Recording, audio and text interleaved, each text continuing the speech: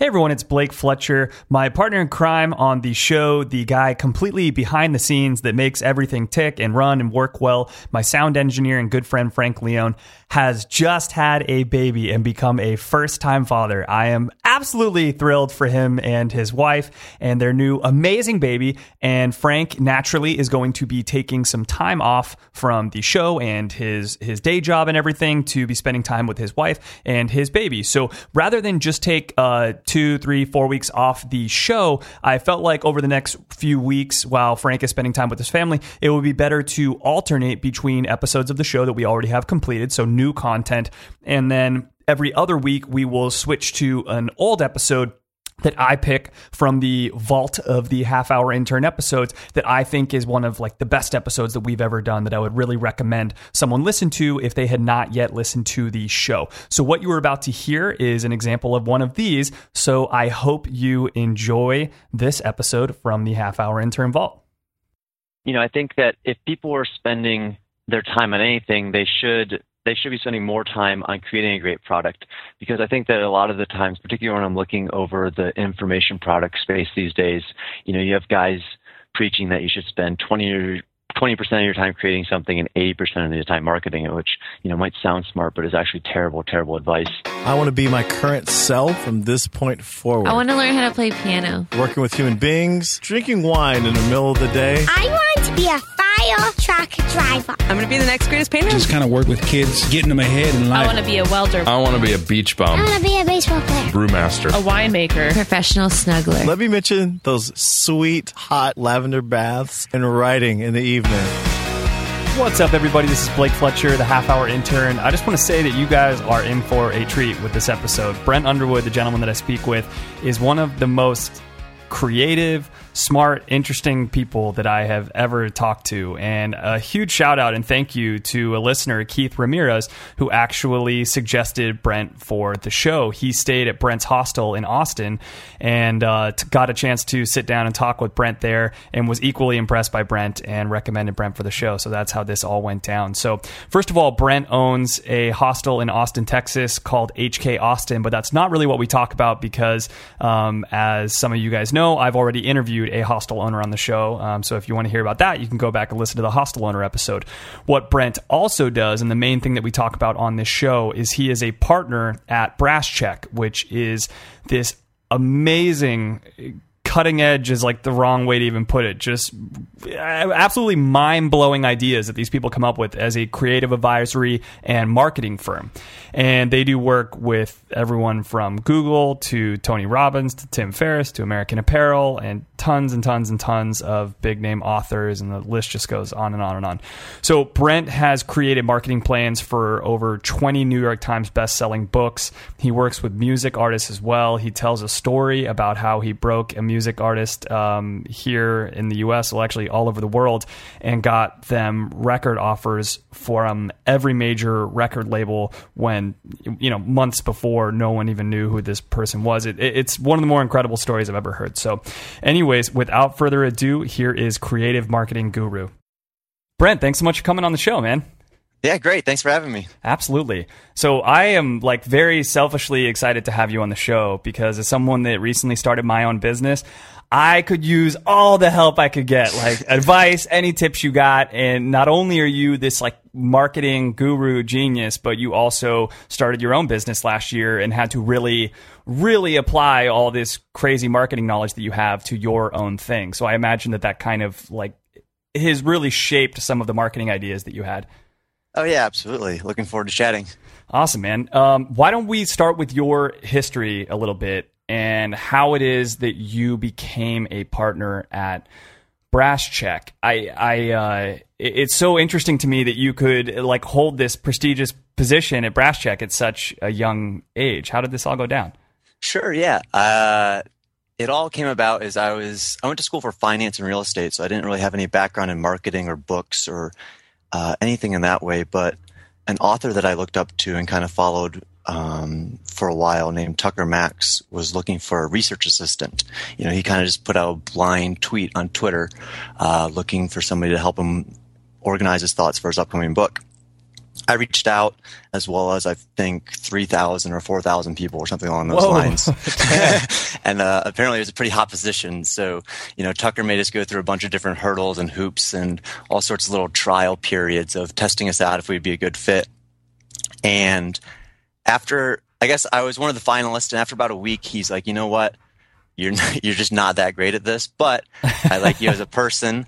And being a generous person that he is, he offered to introduce me to his friend, who at the time was working on a book. His friend was a guy named Ryan Holiday.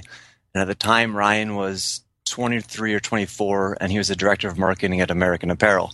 So I figured, this guy obviously has something good to say or something that he could teach me.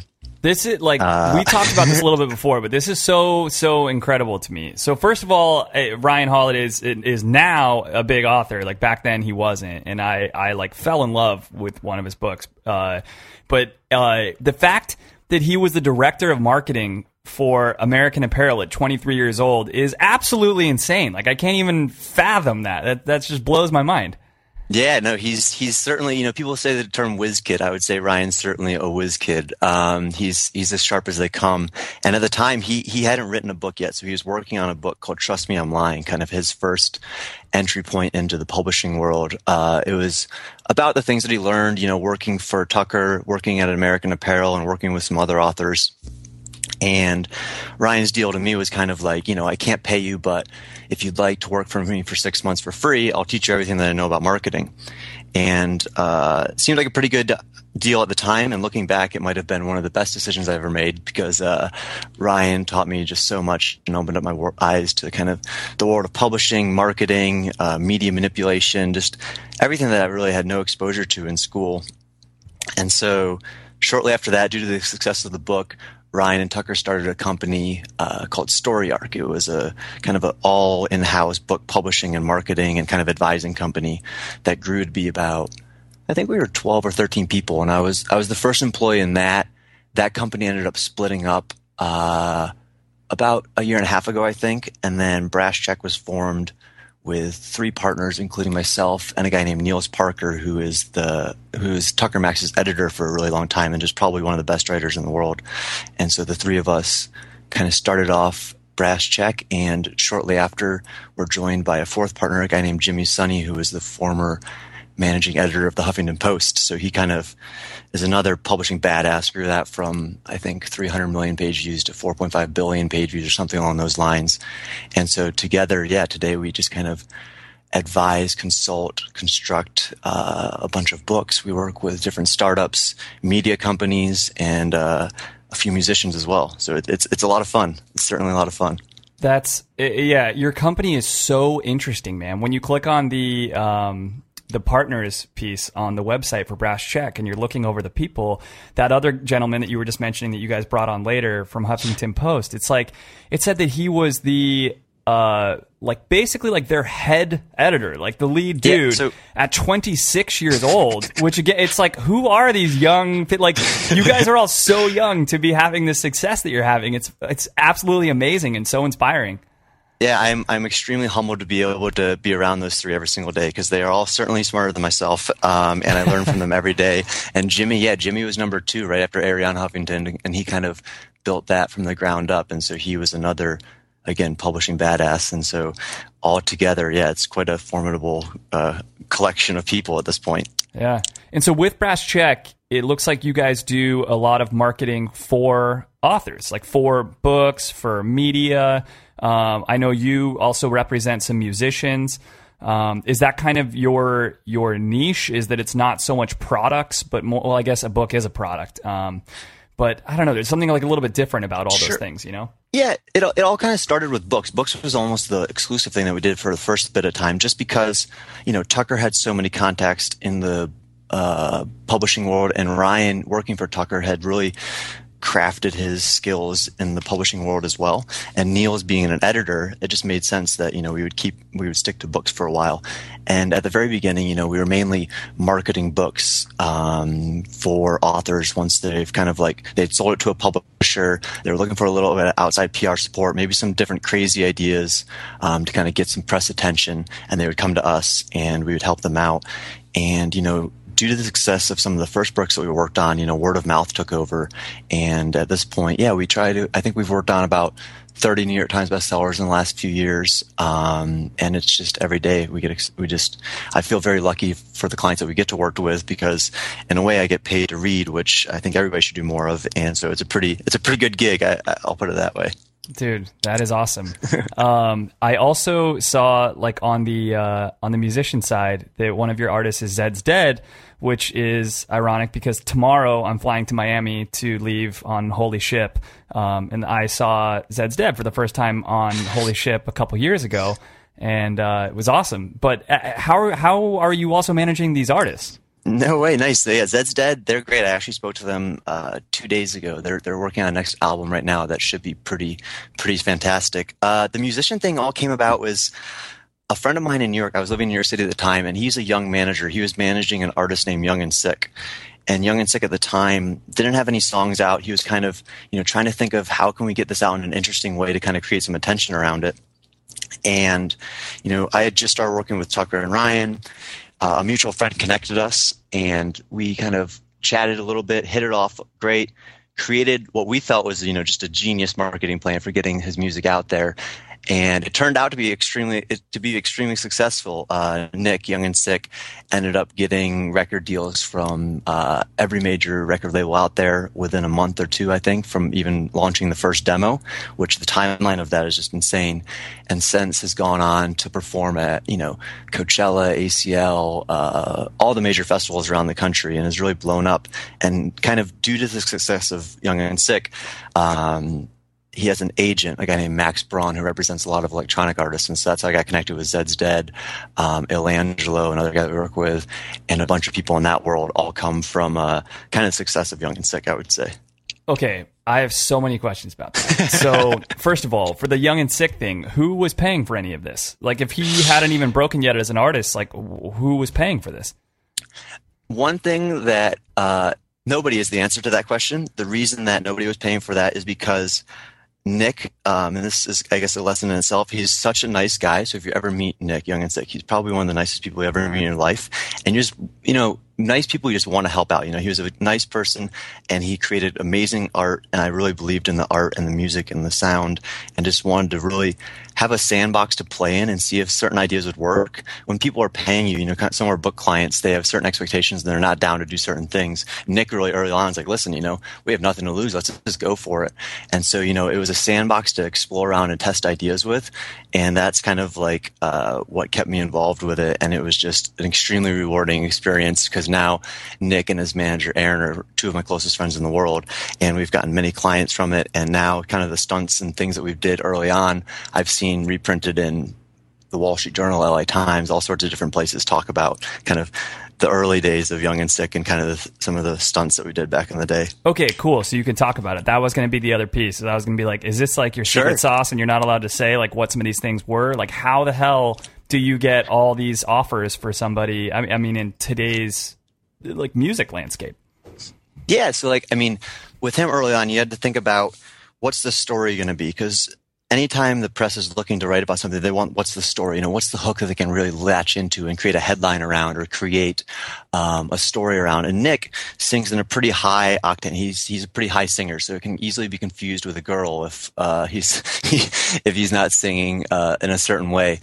And so, early on, we kind of went with this anonymous thing. A lot of artists have done it since, but at the time it wasn't as played out, where we weren't going to release any press photos. It was always going to be referred to as he or a she or they or a group, but never like consistent. So we would always confuse people. I remember one time we had Spin magazine on the phone, and I would alternate between he and she every other sentence, just driving the person insane, trying to figure out who this person was. But as far as getting attention for it, a lot of times I think people start and they're like, how can I be in the New York Times? And that's not the best way to do it. If anything, Ryan outlined this best holiday in his book, Trust Me, I'm Lying, is, there's this concept of trading up the chain where, you kind of start with a small blog that might have a smaller audience, but significantly lower entries to barriers to entry.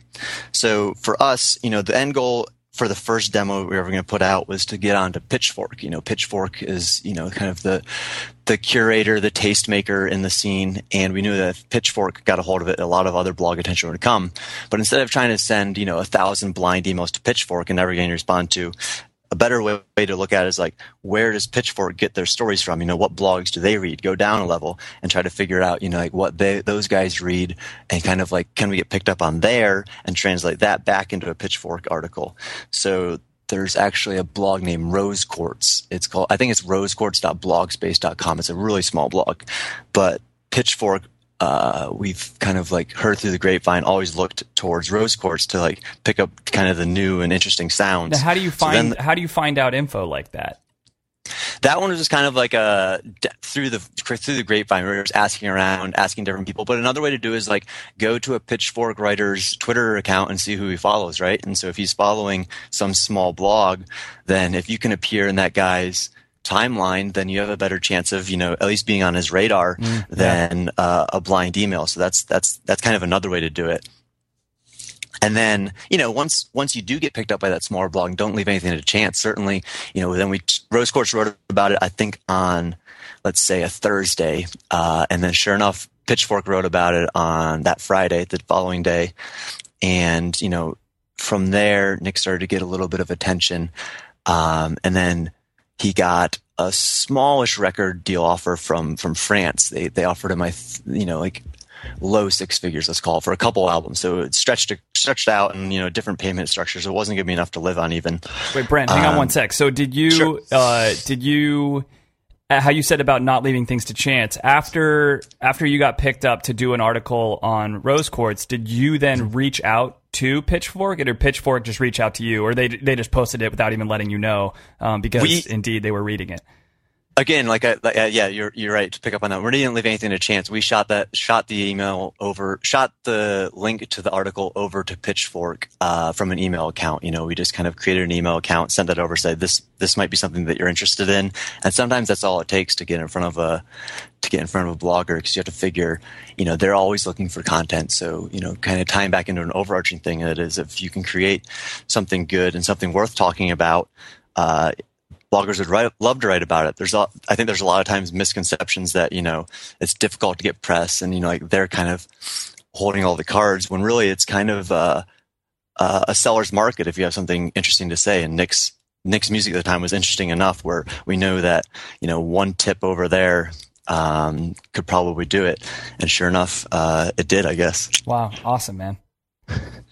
Yeah, it was an interesting experience. And then come time to release a second song, we knew we had to do something bigger. And another thing that I try to think about when we're doing marketing is kind of like, let's call it a handle. So something that you can pick up on the story or product and carry it over to your friend. So when you're going to a friend, and how many times has your friend said, man, you should really check out this music, you think you'd like it, and then you forget about it. But if it's in a context of a story, it's like, oh, did you see when this band did this? So like, did you ever hear about when the band released that Spotify album that was completely silent? So the fans would just play it overnight, but it would just charge Spotify over and over and over to their account. And they ended up making, I think, $100,000 on it. I didn't, but I won't forget that now. That's crazy. Exactly. So we were trying to think of like handles like that. And so at the time, Nick was still anonymous. Still nobody knew what he looked like. At the time, we didn't have any social media presence at all. And so we really tried to play into the anonymous scene and all that type of thing. And Tor was kind of just becoming pretty popular, like the dark web, or what they call it, like the underweb, where, it's a seedy underground where drugs are sold, and the silk market was down there, and all these different types of things, very encrypted and anonymous internet. And so kind of in passing around drinks, as the best ideas typically happen, we thought, what if we release this song on Tor instead of releasing through a major publisher, and kind of go about it that way? And so, after a little bit of planning, we created a Tor Onion, is what they're called. It's kind of like a page down on the Tor browser. Pitched it to a guy at the Business Insider, and we're like, have you heard about Tor? It's really crazy. You can buy like guns down there and drugs and all these different things. And he was interested enough. And then at the same time, we're like, and this musician is releasing a song down there, which is crazy. And so the first pickup was a Business Insider pickup, and it was an outline of Tor. And that article just took off. I think it did 1.4 million views or something along those lines. And then wait, so you were writing to this person at Business Insider on the guise of just like, hey, have you ever written an article about Tor? Let me kind of tell you about it, and not under the guise of, hey, we want to tell you about this artist. Right, exactly. So we were kind of baking that into the story as part of the story, because we knew that like we'd go in for a more specific ask afterwards, but just generally getting the name up there to begin with was kind of the first part of the equation, I guess. Yeah. And like I said, bloggers are always hungry for great content. So if you can give them an idea like that, you know, they have a page view quota, so that probably met his page view quota for the month. So really, you know, he should be thanking us in a certain way of looking at it, I guess. Totally. So you were like blowing my fucking mind right now. Like people should be paying you so much money for, like, I don't know how much people pay Brass Check, but it should be crazy amounts of money. Like these ideas, you've only gone over a couple of ideas and it's like unbelievably unique and good. Yeah, and this one even got even better. The thing that really got the record deals is that after we had the thing on Business Insider, and so we had a small mention of Nick on there. You know, it was like, and this LA band Young and Sick released a song on there. Then we went over to a reporter at Forbes that covered kind of security and privacy and things that I knew this would be up their alley. And I wrote to him and I was like, listen, you know, I read this big article from Business Insider. I saw it blew up. Very interesting. I work with the musician that is mentioned in the article, Young and Sick. And in fact, he not only just released it down there, he turned down record deals to release it down there because he stands for privacy so much. You know, and at the time, privacy was kind of one of those news topics that was really buzzy. Mm-hmm. And, you know, with that many kind of hooks in one email to the reporter, he quickly picked up on it. He wanted proof that there was record label deals that were being denied to put it down there. And then the headline that he wrote was just, you know, I couldn't have crafted it better if I wrote it myself. The headline on Forbes was, why this artist turned down 6-figure recording deals to release a song on the darkest part of the internet. And that was, and this is the second song the guy's ever put out, you know. So if you're watching his career, you're like, wow, damn, his first demo was on Pitchfork. Now he's written about on Forbes and on Business Insider. And it was kind of a ball of momentum. And if he didn't meet you guys, it would have been like nothing. I mean, it would have been like anybody else. You know, he would have like put him up on his little personal SoundCloud or something, and that would have been that. Sure, I think that like he still would have got there because his music is so good, but like it was certainly pouring some fire on pouring some gasoline on the fire and kind of helping it along. And then from there, you know, again, not leaving anything to chance, sending that link around a little bit to more music blogs, as well as major labels, you know, just inquiry forms on major labels. And then his manager, Aaron, does have some connections within the music industry, and kind of getting that article in front of the right people. Suddenly there's an urgency like, wow, this kid's blowing up after 2 songs. And then shortly after, the kind of record label deals just kind of flooded in, and he ended up over at Capitol Records, and then ended up later signing a publishing deal with Universal Records. And at this point, like I said, has a very successful both music and art career. That is so cool, man. That is so incredible. So earlier, before you even kind of got into that story, when you were talking about the different things that that Ryan Holiday, one of your partners at Brass Check, taught you about when you started working with him, was media manipulation. So I wrote that down because I know that that's what his first book was about, and one of the topics covered in his first book. And I haven't read his first book yet, which I need to. But I wanted to ask you more about that concept, but I feel like you kind of just went over that concept. Is that right? Yeah, that's a lot of it. You know, Ryan back in the day was a little bit even more, you know, working with American Apparel. He had the freedom where Dove, the founder, you know, was a very creative guy and kind of open to doing whatever necessary to kind of get media attention. And Ryan had a great, again, sandbox to play around with. And he would just do, you know, trust me, I'm lying. I can't recommend it higher, but it kind of outlines it in even more detail. But sure, just kind of giving any bloggers what they would want for the perfect story and kind of like running with that story, whether there's half-baked truths in there or anything along those lines.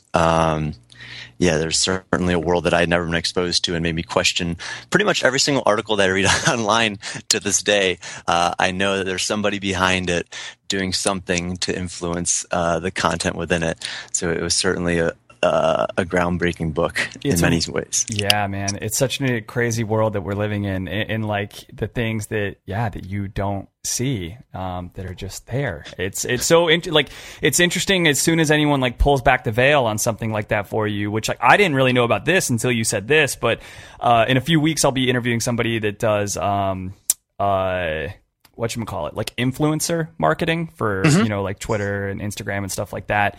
And when I first learned about that, I was like, you gotta be kidding me. Like, this is what's happening? Like, no way.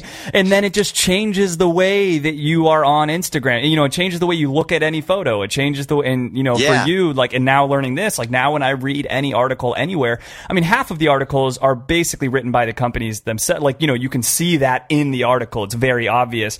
But even these news stories that are obviously written by the news organization might have had a big influence by, any of the businesses mentioned in there. It's just so interesting and terrible. It's interesting and terrible.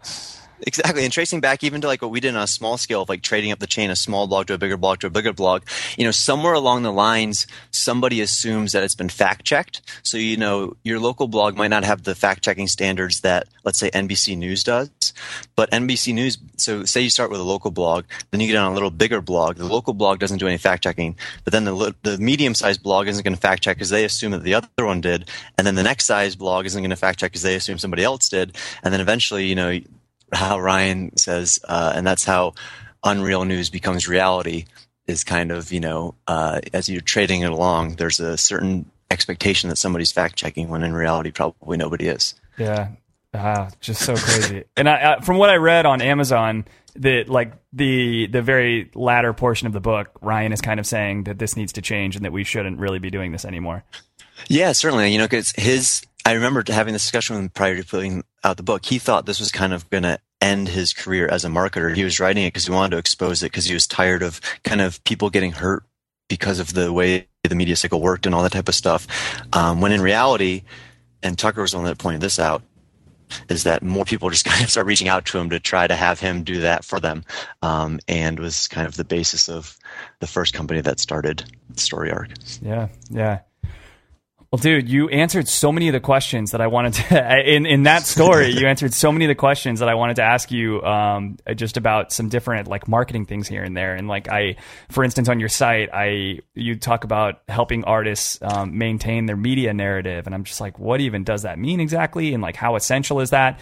But that obviously all makes sense through that story. But I guess I wonder, a lot of people try to tell you that cream will always rise to the top, and if you put out a great product, like it's going to get attention anyways. Like, to what extent is someone like you that has worked on so much in the marketing world and has had to manipulate media and stuff like that, to what extent do you believe that that's true? I mean, it's very interesting and difficult when like for someone like myself. So I'll just go ahead and open up here like my personal story, starting this podcast. And, I personally didn't even have any like social media presence at all, like on a personal level before starting this podcast. So then I had to like create all these things. And then I launched the podcast and I'm like, okay, who do I reach out to? So I just start telling all my friends, and it's like, well, how many friends do I honestly have? Like that I can tell about my podcast. And luckily now, as I get better at the podcast and everything, I'm starting to get more press, and I was featured by this big app and stuff like that, which has been super awesome. But it's this very scary thing when you start your own business and you're like, dang, like, am I supposed to just wait here for success? Like, if you're a singer and you have an absolutely astounding voice, are you just supposed to wait for people to hear your astounding voice? Or do you feel that there is almost a need in today's world to like create these media narratives for your brand and for your business? Otherwise, you're just going to get swallowed up in this never-ending amount of content. Yeah, so I think that part of what you're getting at is kind of a field of dreams mentality, where if you build it, they will come, which, in today's day and age may or may not happen. But, I think that if people are spending their time on anything, they should be spending more time on creating a great product. Because I think that a lot of the times, particularly when I'm looking over the information product space these days, you have guys preaching that you should spend 20% of your time creating something and 80% of your time marketing it, which, might sound smart, but is actually terrible, terrible advice.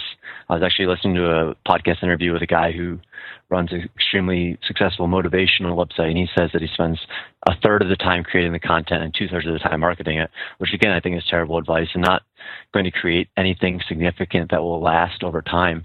But that being said, once you have spent that time and you do have something that you think can really stand the test of time, yeah, you can't kind of sit back. I would start by reaching out to various bloggers. Once you really kind of craft that story, like going back to the Young and Sick story, we didn't go out and just say, hey, this guy's music is great. It's like, hey, this guy is doing something interesting. And so, if you want press, you should probably do something interesting. That's the first way to start it off. Yeah, you have to, right? That's I don't know. That's sad, but I mean, obviously that's the way that it is. You can't just walk up and say, hey, I make good music. It's like, yeah, dude, get in line. Like, a lot of people make good music, so you really need to say something different.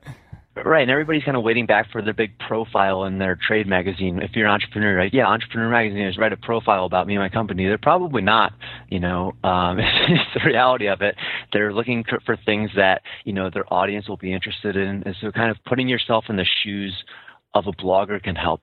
If you're say I'm a blogger at the Business Insider, I know that every month I need to get a certain million page views per month. That's my job. And so, what headlines, what type of stories are going to get people to click on them, what type of stories are going to share online, how can I get to that page view quota? And so kind of putting yourself in those shoes and thinking backwards as a business owner and being like, how can I create a story that would help that guy out, get him a bunch of page views is kind of the first step in doing it. Interesting. So you're saying certainly product does come first and hopefully the cream should rise to the top. That being said, with that, maybe that 80-20 rule that like 20% of your time should be spent on trying to market yourself in some way. You can't just spend 100% of your time on your product and keep your head down and just hope that, somebody likes your product so much that they write about it. Sure, or at least you can expedite the timeline a lot. A good example is Robert Greene might be a good example. So Robert Greene is the author of the 48 Laws of Power, Mastery, the 50th Law, The Art of Seduction, and some other huge books.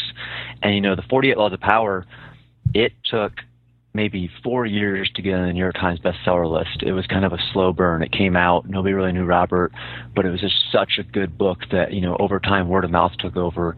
And now, here we are, I think 10, 15 years later, still selling enough copies to occasionally bounce onto the list, still selling kind of like a significant amount of copies every month. But fast forward, when he was releasing Mastery, his most recent book, we helped him out a little bit on it. And that book, come launch week, we did a kind of a concentrated effort to really make it almost like a surround sound. So when that book came out, it was seemingly everywhere. And again, it was just another killer book that was extremely well written, but this time it bounced onto the bestseller list the first week and stayed there for years, a year afterwards.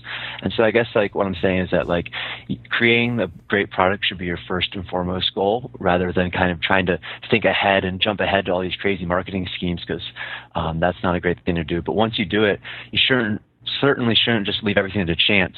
You never know what you can get just by, sending an email to somebody or putting it on different people's radars.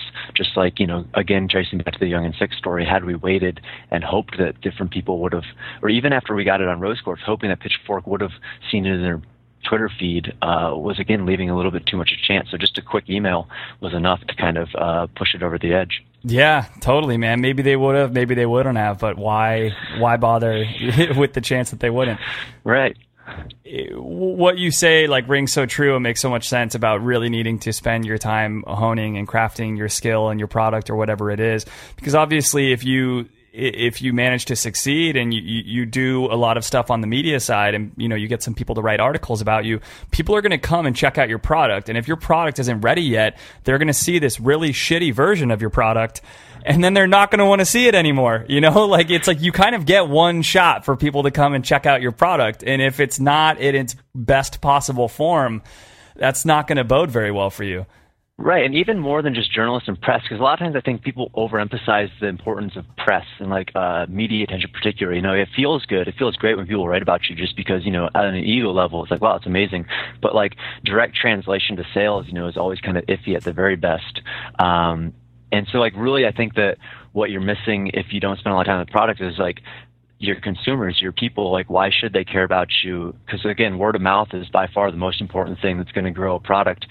I even remember I read a McKinsey article not too long ago that 50% of the buying decisions are because of word of mouth. And, you're going to trust your friends more than any article or advertisement or anything along those lines.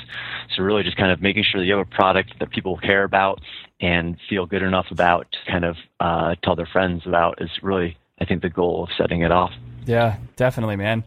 So you've talked about a lot of like different super interesting cutting edge ways to market things. How do you stay up on like the current happenings and techniques and stuff like that in the marketing world? Because it's such this ever changing and crazy business. I got a degree in marketing, but I graduated college 9 years ago.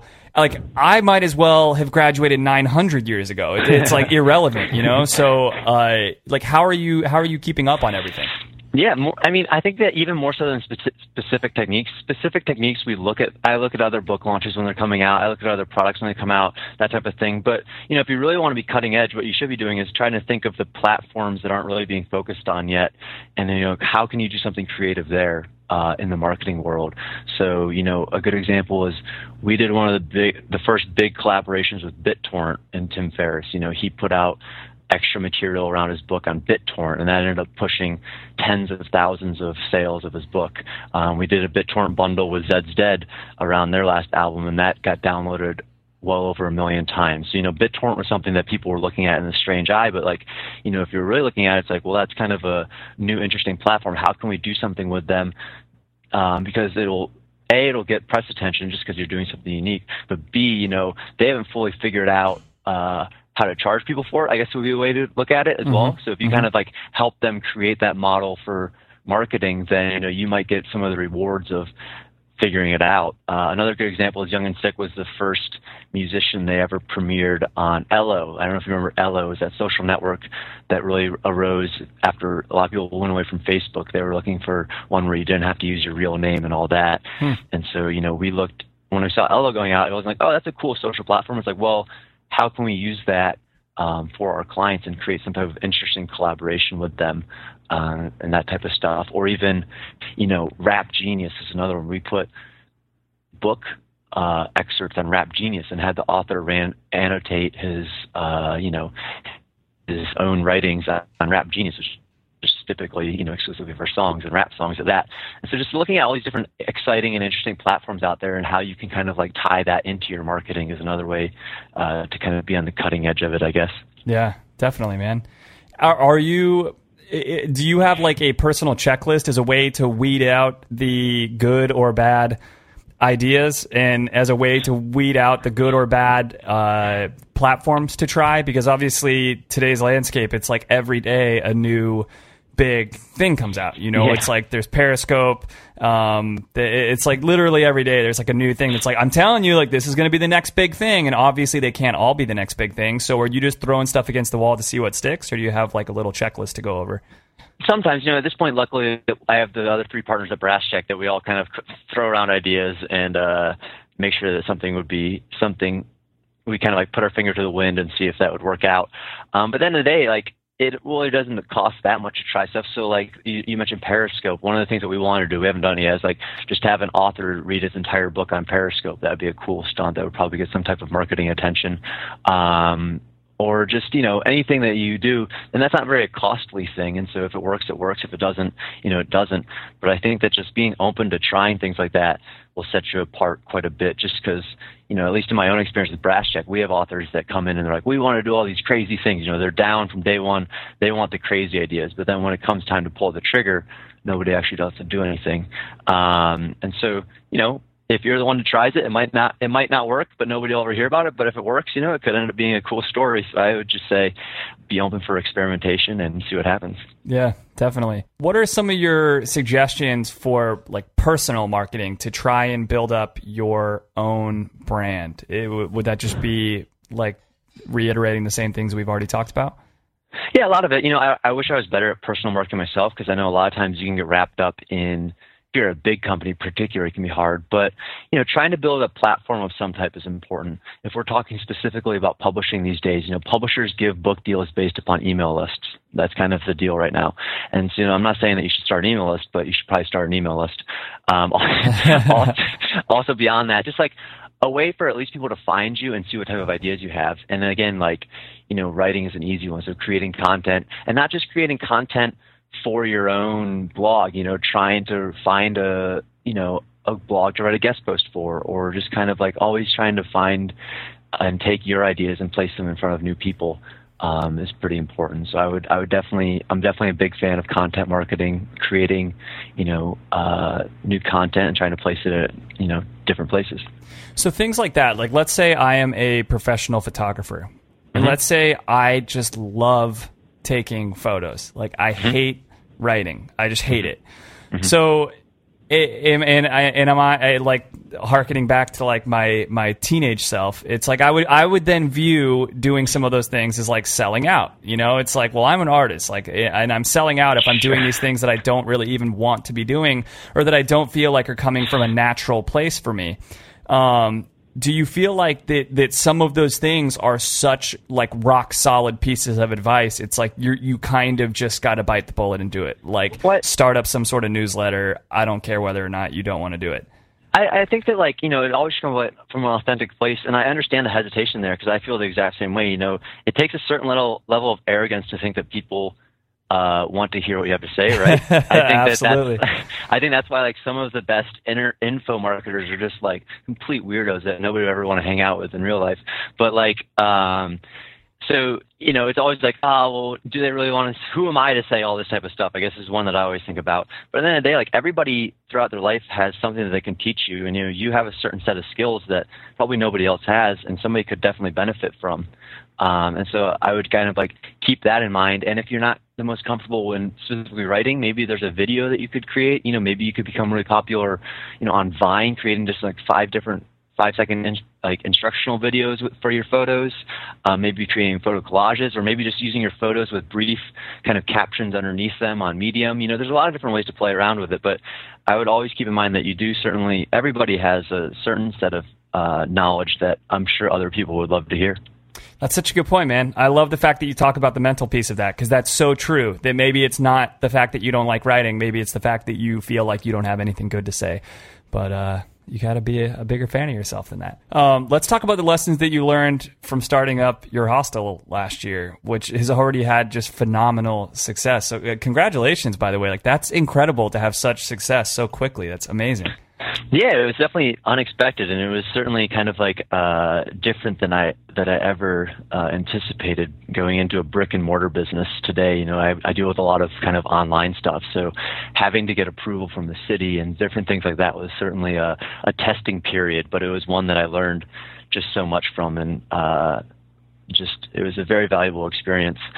I think that early on, one of the biggest things that we learned, and one that I always go back to, is that we're a hostel, and it's always kind of like this unspoken thing that hostels serve breakfast, but there's no rule that hostels have to serve breakfast. And so early on, I was kind of looking at all the reviews online of other hostels, and they were always complaining about breakfast. So everywhere was complaining, the breakfast is terrible, it was rotten eggs, it was this, it was that. And so instead of trying to like figure out how we were going to serve the best breakfast ever, we just kind of thought, why are we going to serve breakfast at all? Let's just take that out of the equation and see how it works out. And so far, it's worked out great. Yeah, we have great reviews. Last year, we were the highest rated on hostelworld.com, which is the biggest hostel rating site out there. And so I think in any industry, it's always easy to try to think of competitors' weaknesses as advantages and something that you can one-up them on, but try to think like, why are the competitors failing at that? And is it something that really is beneficial to my clients? That's one of the biggest things we learned early on.